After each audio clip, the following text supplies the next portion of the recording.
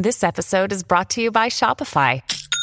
Forget the frustration of picking commerce platforms when you switch your business to Shopify, the global commerce platform that supercharges your selling wherever you sell. With Shopify, you'll harness the same intuitive features, trusted apps, and powerful analytics used by the world's leading brands. Sign up today for your $1 per month trial period at shopify.com/tech, all lowercase. That's shopify.com/tech.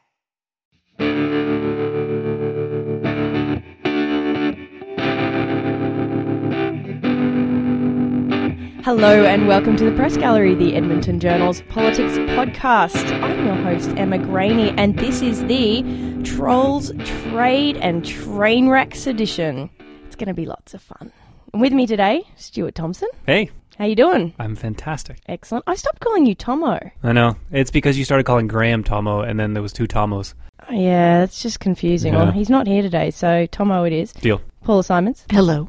And Keith Gerein. Hello. Who has a bit of a cold. Yeah, I don't sound like myself. Not really. You really don't. I really don't. That's okay.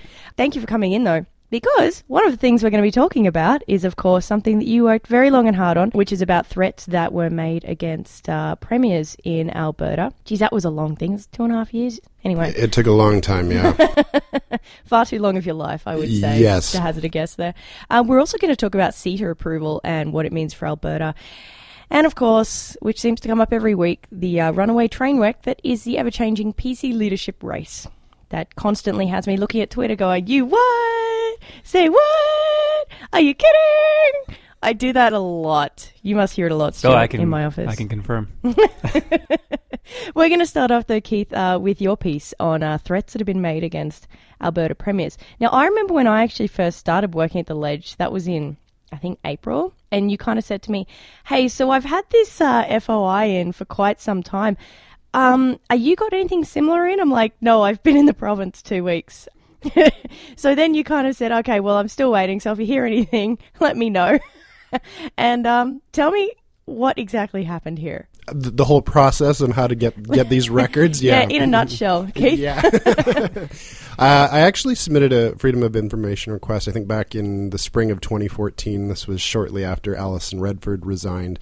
And my thought at the time was that Alison Redford had displayed some behavior that maybe suggested she was a little concerned about her security. There's some things about her plane travel, taking slower government jets instead of commercial aircraft.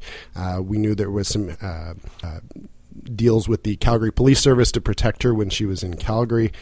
Even the Sky Palace, the top floor of the federal building, there was supposedly a private elevator and space for her security team right below that apartment in the Sky Palace. So things like that seemed that she was quite concerned about her security.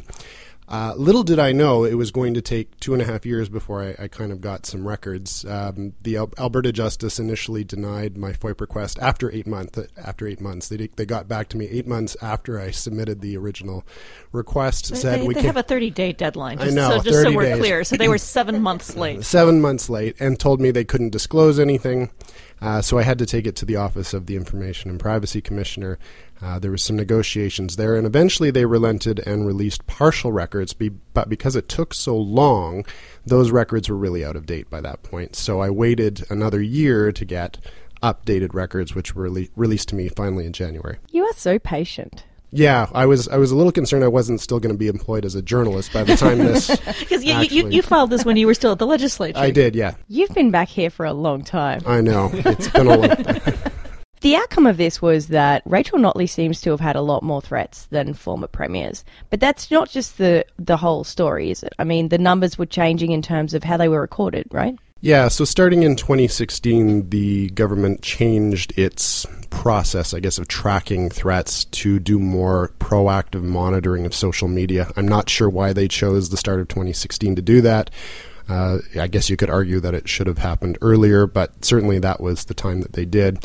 And because of that, the number of threats for 2016 went up substantially. I think it was 412 or something that were reported to them that year, and 26 of those cases had to be forwarded to police as they approached a criminal threshold. Did these numbers, when you finally got them, did they surprise you at all? A little bit. I mean, I think just monitoring social media and even our own email accounts and Facebook pages, there has been an increase since Notley took office. I think anecdotally we could all say that there does seem to be an increase in extreme language and those sort of threatening language that we've seen on social media. So it didn't surprise me that there was an increase when Notley came to office. It did surprise me the actual numbers, though. They are quite substantial. And I think, it has to be said, so, 400-ish of those are jerks blowing off steam.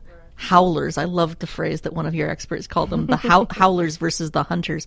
But 26 of those were serious enough to refer to police for investigation. I mean, that's much more troubling as a percentage. I mean, in my whole career as a journalist, I've received all kinds of, nasty things. Only 2 have we ever sent to the police for follow-up investigation.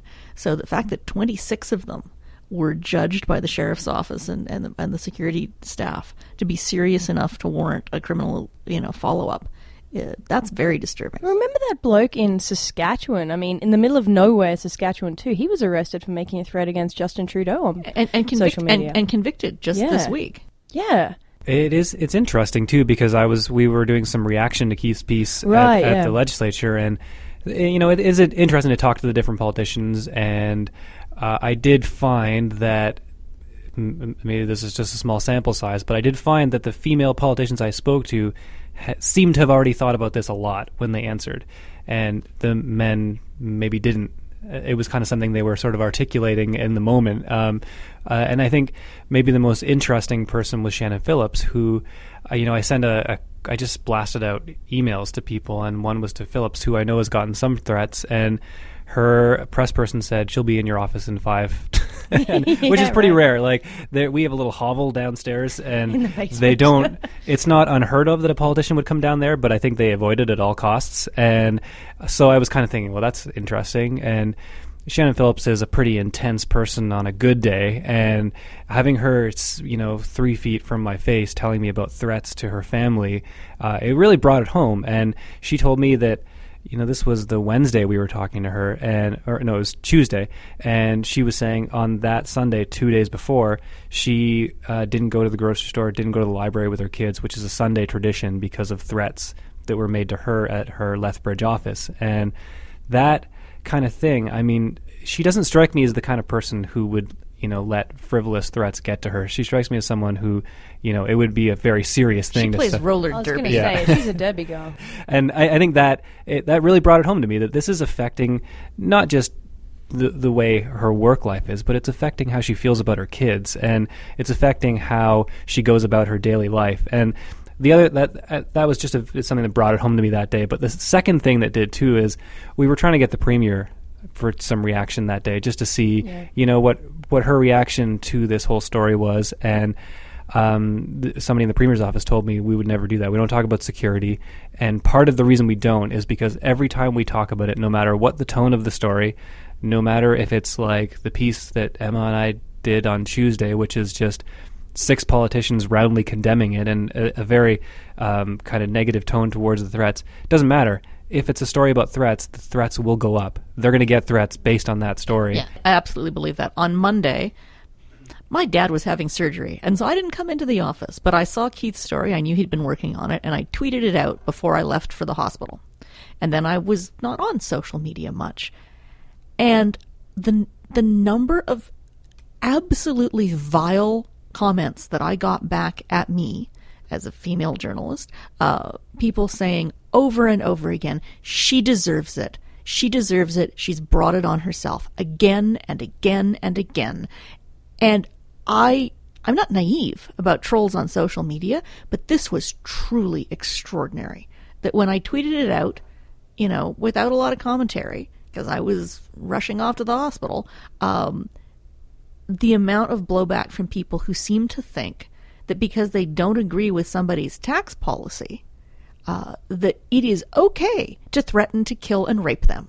I mean, this goes beyond just not being nice on Twitter. This isn't about mean tweets, this isn't about being all, sensitive and vulnerable. This is a kind of political terrorism. I mean, if you've got people who are afraid to leave their homes, who are afraid to make decisions that need to get made, and let it be said, I mean, this is not something that only ever happened to Rachel Notley or only ever happened to Alison Redford. When Ed Stelmach was premier, he had a guy who was a little disturbed, who was convicted of threatening to kill his cows, and threatening to damage his farm property. And, that was a real thing. Stelmach, I worked down at the Ledge when Stelmach was premier. His security detail kept a very tight rein on him, which Stelmach didn't always appreciate. It's tough to be in the public eye, and it's tough to put yourself out there and run the risk of these kinds of threats. But what's been happening in the last 18, 24 months when Rachel Notley has been premier is absolutely beyond the pale. Doug Horner was telling me when I asked him at the unveiling of Dave Hancock's portrait. It was very nice, by the way, very sunshiny. Yeah, I liked it. Yeah, he looked very happy in that portrait. But Doug Horner was telling me once he got white powder sent in an envelope to his house as a threat being made, and he said these kind of letters made out of newspaper clippings. And he made the point too, as did other politicians I spoke with, that it's not just against them, it's about their family. Just who does that? Who threatens someone's family? If you don't like someone's policy, that's fine. That's all good and well. We're not supposed to all like each other's policy, right? I mean, that's the nature of democracy. But don't go around threatening people's kids. The thing is, it used to be that you could say, oh, well, it's a couple of random wingnuts. All of us who put ourselves out there in public know that there are always going to be some random wingnuts. The problem is that we've sort of normalized this, that now people think nothing of it. And, it's not just anonymous people posting these things. These are people posting on Facebook and Twitter with their names and their pictures and having no compunction whatsoever about engaging in the most vile kind of discourse on public media platforms. Yeah, it's amazing, isn't it? Though I've always thought that people will say stuff on Facebook, and they will have their name, they will have what company they work for, they'll have where they work, pictures of their own kids. What the heck? There was a journalist. I can't remember. It must have. I think it was anti-Semitic or some kind of threat from somebody who used their real name. And as we do, journalists Googled him and found his resume. And on his resume, it said something like, great sense of humor and quick wit. And he just sort of screenshotted the guy's resume back to him, and then, boom, his account was deleted. Like, he was gone immediately. Oh, wow. And this was kind of the funny thing about working on the web desk is, I'm glad I don't have to do this anymore, but you would moderate the comments. And I'll never forget, I saw a lot of bad comments, but there was one which was sort of a run-of-the-mill comment about Danielle Smith, and there was some kind of, sexually tinged, gross nature to it. And I looked at the photo, and it looked like this kindly old grandpa, and then I clicked on the picture, and it was like this old guy who, had this adorable little wife, and I was like, my God, can you imagine if that was your grandpa, and you just happened to see his comment on Facebook? It is just bizarre to me that someone, and I think also when you're dealing with older people, they don't realize that maybe this will show up on their profile or people can trace it back to them, but it is still just baffling to me that they would allow that to appear under their own name. Keith, any final thoughts? Well, it's just interesting to me, and maybe Paula and Stuart, you have some thoughts on this, but what is driving this? Why is it just Rachel Notley and the NDP being in power and Alberta not being used to it because we're more of a conservative province? Is it the rise of social media and people feeling emboldened perhaps because of the Trump effect? Is it the wild rose, as Dave Hancock says, that perhaps has ratcheted up the kind of extreme language that they're calling people cheats and liars, or have been in the past, and that gets people riled up? What do you think's actually driving this, what we're seeing right now? Let it be said that some of this, the really disgusting response to Rachel Notley started long before Donald Trump won the Republican nomination. So we can't blame it all on Trump. But I do think that there is a zeitgeist out there that has licensed this kind of ugliness. And it's coming from Trump.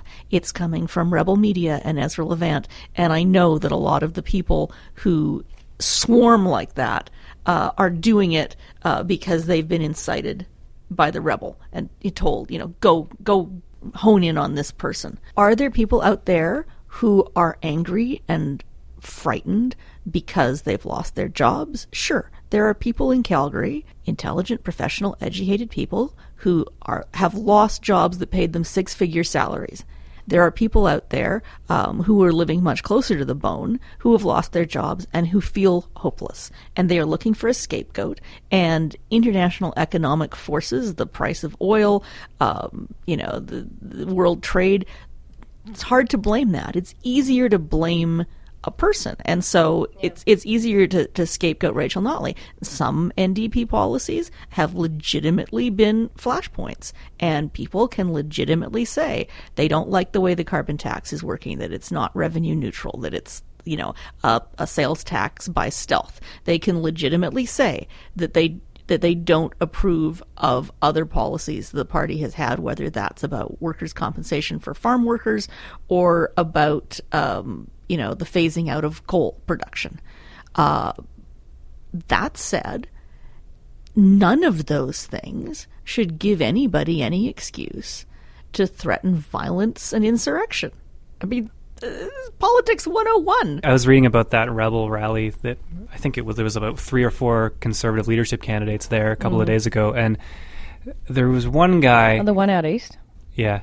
And there was one guy calling for revolution, and that's something I've heard a lot lately. People saying, we need a revolution. The NDP is starting a carbon tax. And it's just... I'm going to have that song in my head for the rest of the day now. These people just need to read about a revolution. Just pick one. Just pick one revolution, like the U.S. Revolution, which wasn't a very violent revolution compared to, say, the French Revolution, but it's still like the second bloodiest war in the country's history. Revolutions are very bloody. So when you start to talk about things like this, that is totally unhinged from reality. The idea that you need a revolution to change a couple of policies that you don't like, or you need a revolution because there's 2 years until the election and the party that's in power, which is polling very poorly too, so it's like 2 years and then you have a pretty good chance of getting them out of there. This kind of extreme chatter, I think it happens on the internet. I think the internet has a very radicalizing force because you can kind of find that one area where you really care about of policy or cultural matters or whatever and make it your entire reason for being. So these are people, they're very single issue people, but they're also very like us and them people. Yeah. And it's hard to say. I mean, it's hard to know what most of the electorate was thinking 20 years ago, because you would mostly just see them in polling and in the elections. You didn't get to see their tweets back then. Yeah, you'd see letters to the editor, or you'd overhear words in the pub probably. And you say, that's a wingnut letter to the editor. But maybe there was more of those people out there than we realized, and it's just hard to know. I think the internet gives a voice for this, and I think it does have a radicalizing effect in every area of the political spectrum, whether it's left, right, whether it's like, radical Islam, people in, homegrown terrorism. That's internet radicalization sometimes. And I think it's just a part of the internet. Let's switch gears now over to CETA. Now, Tomo, you wrote a story this week about... You were so excited about this story, actually. You're really excited to talk to beef farmers and that? I was massively excited about my A6 story. But CETA's a big deal. CETA is a huge deal, right? Well, I mean, it's the biggest trade deal since NAFTA, and... I would class that as big. I was having one of those moments where I was like, why isn't everybody else talking about this? Like, maybe it's just the Donald Trump effect, or... the metro line was running at full speed in Edmonton, so it's hard to really think about anything else. But the reason that I think it's a big deal, and I'll make my case and the listeners can judge for themselves, but trade with the EU, I think, is increasingly important, especially as you see protectionist chatter in the U.S. We do, I think it's something like, I want to say $2 billion worth of... that sounds about right. Just beef trade in the U.S., and that is a lot of money. That's a big market, and that's one product. And so I was talking to the beef producers this week, and they were saying this EU trade deal, we do $6 million worth of trade right now with the EU. Could be $600 million if we can ramp it up to the point where this trade deal allows, which is likely, actually. So if they can really get it moving... Yeah, and there's a lot at stake. And there is... wow. Hey-o. Wow. You've been waiting for that one, haven't you? Yes. We're going to roast you for that. Okay, to our 2 or 3 remaining listeners, I will say... but and beef production is a small part of Canadian trade with the EU. And Alberta is actually the province that does the least trade with the EU. So you can imagine the effect this will have. There was an EU-Canada study that said this could raise incomes in Canada by $1,000, just this trade deal. And that's a lot to do with the fact that when you open up trade, and we have to also say that there are people who hate these trade deals because of it. For example, if you're importing cheese from France, which we're now allowed to do a lot more of, that will hurt cheese producers in Canada. And what economists will tell you is that, well, now we've opened up the market, so prices will be cheaper in Canada. People have more income, so those job losses will be sort of leveled out by the fact that people will be spending more, which creates more jobs and tends to balance out that way, and it tends to make us come out ahead with free trade. And with French cheese. And with French cheese, which I know that a lot of people will be excited about. I'm lactose intolerant, so it's not quite as exciting to me. But I will say it's a big deal, and it could make a big difference to trade. And interestingly enough, wheat is the second biggest thing we trade with the EU. So I think that could be really important. Well, and if you think about this, I mean, and I think it's really important to say this at a time when Donald Trump is trumpeting protectionism. Yeah. Trade is really important, and we're a small country, not a small country geographically, but a small country in terms of population. Europe is a huge market. I mean, for us, we stand to be the net beneficiaries because we produce mustard seed that the French use to make mustard. We produce durum wheat that the Italians use to make pasta. I mean, we produce canola and corn, and we produce finished goods that, I mean, if we can have access to a European market, especially with Britain pulling out of the EU, this is a potentially huge thing for us to have access to markets in Germany and the Netherlands and France, big countries that have consumers who want to buy our products. Why wouldn't we want to be excited about this? And I think it was really important. Justin Trudeau was at the EU this week, speaking in French and English about the importance of international trade and saying to the world that CETA could be a model. I mean, especially at a time when the Trans-Pacific Partnership is like, that's done. That deal is dead. So this was a huge win, and I have to say, let it be said that this began under Stephen Harper. This has 8 been years. It's been. Yeah, this is even worse. Almost as long as Keith's been trying to get. I mean, both the Conservative and the Liberal governments deserve credit for this. Stephen Harper deserves credit for doing all of the foundational work of this, and the Liberals deserve credit for not. For being big enough to say, well, just because the other good idea, Steve. Good idea, Steve. And I suppose somewhere Stephen Harper had a little pang in his heart that he wasn't the one at the EU. Something to watch, actually. If you should read some of the quotes from Justin Trudeau in the EU Parliament and what the other EU leaders were saying. The Twitter term for it is a subtweet. When you say something about someone without saying their name, there was a lot of subtweeting about Donald Trump, about climate change, about free trade, about how to be accepting of everyone. Handshakes? There was normal handshakes.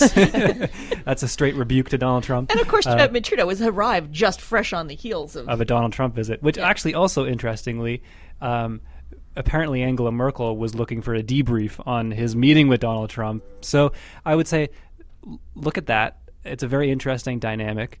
Look at the way Trump is talking about China and talking to China, and imagine that dynamic playing out in Asia for Canada too.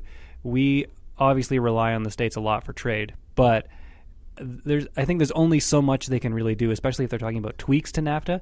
And then if we open up other markets, is very important. And it sort of shows the limitations of this Trump bluster. You go in and you talk tough, and you do a anti-terrorism raid in Yemen that blows up in your face, and now the Yemenis don't let you in their country anymore to do those raids.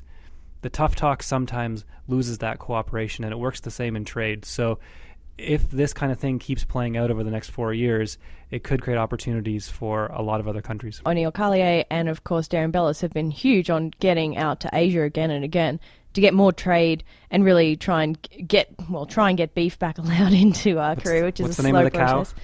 Huh? What's the name of the cow? Oh, Rocky. Rocky is the name of the mascot that Carlier travelled with in Korea. Oh, he didn't travel with a cow. Okay, he travelled with... There was someone dressed as a cow.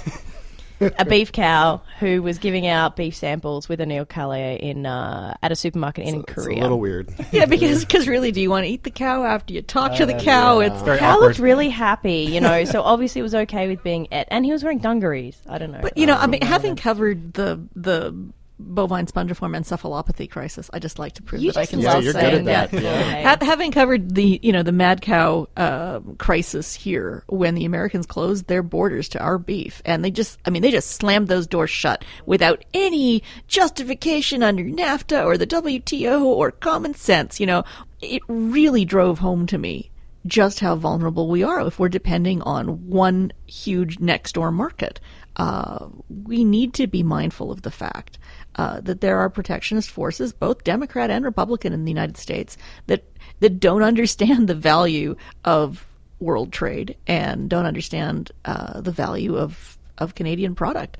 And so anything that we can do to diversify our access to markets, whether that's for oil or wheat or beef or vaccines or computer parts, is great for us. Yeah, and Stuart, I am glad you did that piece. One of the interesting parts of that was right at the end, where you did say in Europe, Canadian beef could fetch a really, really good price. We think beef prices are high here, but in Europe, where they don't have a lot of land to have feedlots and big ranches for cattle, it's at a premium there to get beef. So, that is a really interesting opportunity for Canada. Yeah, you don't have to ship as much and you make more money. Let's switch gears again to something that, we just keep talking about. It's a shame that Graham's not here today, because he loves talking about this. His leads on the PC leadership have gotten increasingly better. He just keeps trying to top himself. Today he says, I used to call it a runaway train, and then I called it a runaway clown car, and now it's just a dumpster fire. A runaway dumpster. Runaway dumpster fire. And as Tomo pointed out, geez, Graham, it looks like you're just having to top yourself every day. And I said, you know what? It's like the PC party leadership race is topping itself every day. So it's kind of really forcing Graham's hand on this. So the latest twists and turns. Where do we even start with this? Well, you can look at this a few ways, and I haven't written about this, but I've been talking a lot about it with a lot of people, and it chew up a lot of our day talking about this, doesn't it? Down in the ledge. It's just so. I guess starting from square one, what's happening is that Jason Kenney is something of a juggernaut in this race, and I think there's sort of a last minute panic going on before the actual leadership vote happens. And I think there are now three factions in the PCs. One is the Kenney faction, which is fine with him winning, and they're all cool with the Unite the Right, or what is it, Unite Principled Conservatives or something. They don't like the Unite the Right label. Yeah, well, you know what? It rhymes, so rhymes. They just have to deal with it. Yeah, it's catchy. Yeah. And the other faction is the Never Kenney faction, which just does not want Kenney to win, and they will do anything in their power to stop him. Anything but winning. Kenney. Yeah. ABK.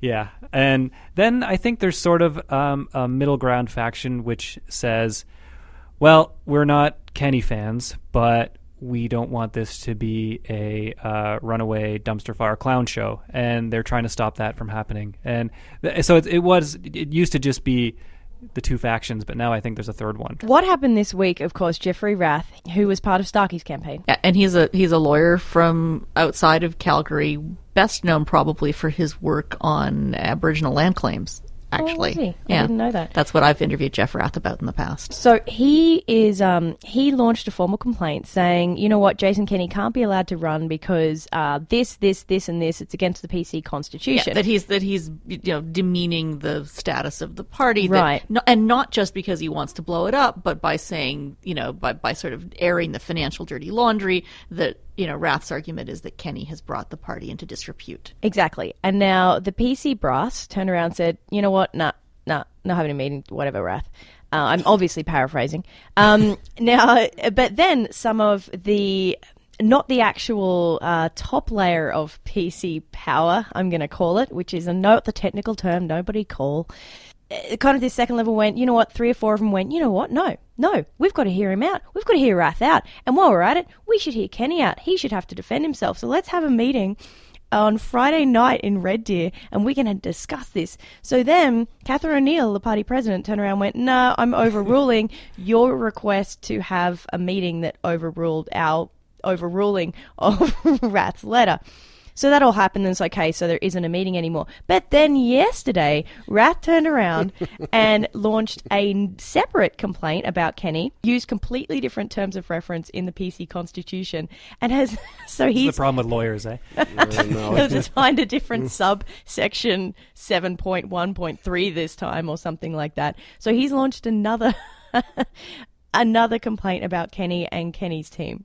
And says he has the votes on the PC board to have a meeting about this. Yeah. So basically at this point, they're trying to stop Kenny from running. The problem is when you try and stop Kenny from running, you kind of run the risk of looking a bit silly. Yeah. Well, I mean, Graham in his column said the opportunity was before he started running and after he wins the leadership race. And the opportunity comes after when you just gum up the works in the merger. And that is a possibility, and that is a way that you can sort of stymie this whole thing with the Wild Rose. And there's that is the non-clown show faction of the PC leadership. They're trying to do this in kind of a reasonable way afterwards. And then the second bit of this too is this notion of whether or not Jason Kenney really wants to dissolve the other two parties. So I was speaking with his team yesterday, and the thought is, the ultimate plan is to have one united Conservative Party. That's your big, happy, big tent,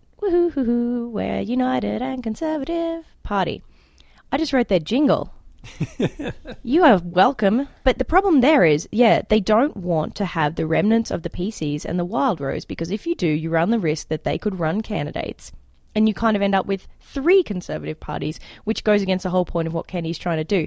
Now, from my perspective as having lived in Saskatchewan, this actually happened there. So when the Sask Party formed, it was PCs and Liberals came together, formed a new party. But the Saskatchewan PC Party and the Saskatchewan Liberal Party still exist. They don't win seats, but they do run people. And in fact, the PC Party there and the Sask Party were in a legal battle for a decade over money that the PCs had. And you really do run the risk that if you don't wind up these parties, which is what Jason Kenney originally said, and I did have a 12-minute conversation yesterday with his team about whether or not wind up means the same as dissolve. I contest it does. I've been told that they're not going to weigh in on what my interpretation of the English language is. But yeah, you do run that risk that if you still have these other parties in existence, they can still run candidates. Well, and you definitely have that risk in the sense that there are progressive conservatives, the red Tory elite of the from Lougheed to Hancock, all of those red Tories are not very happy, and some of them are saying, well, they'll quit. To which point the Kenny people were like, good, fine, don't let the door hit you on the way out. So if you have, I saw people on Twitter referring today to red Tories as fringe, and I thought, really? Dave Hancock is a fringe member of your party? Coolio. All he got is a new oil portrait. Okay, whatever.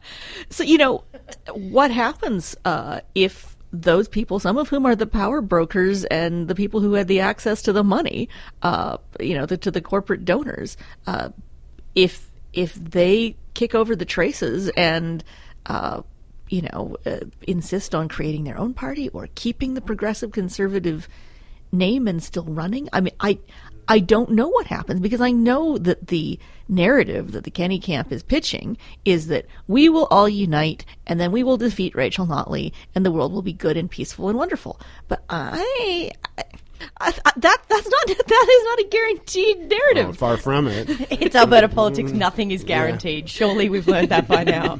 I would say 2 years ago, when the NDP was first elected, the idea that anyone who was a red Tory would have anything to do with the NDP was absurd. And it is still absurd to me. I think it's still absurd to a lot of PCs who are in this awkward position right now. But I'm sure Emma can tell you that Rachel Notley and Dave Hancock seemed to get along fine on Monday. And I think people in the Premier's office, I think he's been offering advice, which is pretty standard for a previous Premier to offer advice in how to transition into the office.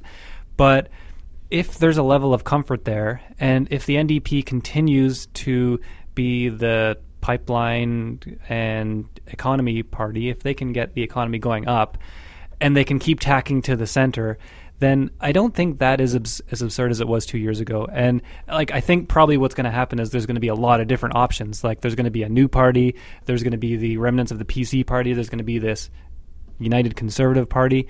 But it'll be interesting if more people like Sandra Jansen say, you know what, as far as it goes, I have more on the Venn diagram overlap with the NDP. I mean, this is the party. The NDP put out a Valentine this week that had a picture of Rachel Notley. Said, I'm building a pipeline to your heart. At which point I think New Democrat heads in Ottawa kind of exploded. But it was kind of awesome. And Stuart's right. If the NDP are the party you thought my jokes about cedar and steak were lame? I don't know, like... Yeah, there's a double standard here. Yeah. No, I'm not saying it's a great joke. I'm saying that the great joke is to troll people on both the right and the left by saying, hey, we're the Alberta NDP, the party of pipelines. So that, that's, I mean, the Valentine in and of itself is not clever. The tactic is brilliant. I mean, it is fun to speculate on what might happen, heading into the next election. The PCs have to get through the next month with some sort of credibility. So I don't know We're getting ahead of ourselves. Yeah. So, and I don't know what's going to happen next. It just seems like every week there is something new. But I mean, sometimes every hour of the day, honestly. Yeah. And I think increasingly this is less true, but there are people saying Jason Kenney doesn't care. I mean, the PC party, he's going to wind it up or dissolve it or do whatever he does to it, and it won't matter. But I do think that and I think they are starting to worry about this, but they should worry about how they come off. Like, does this look like a campaign of pure destruction?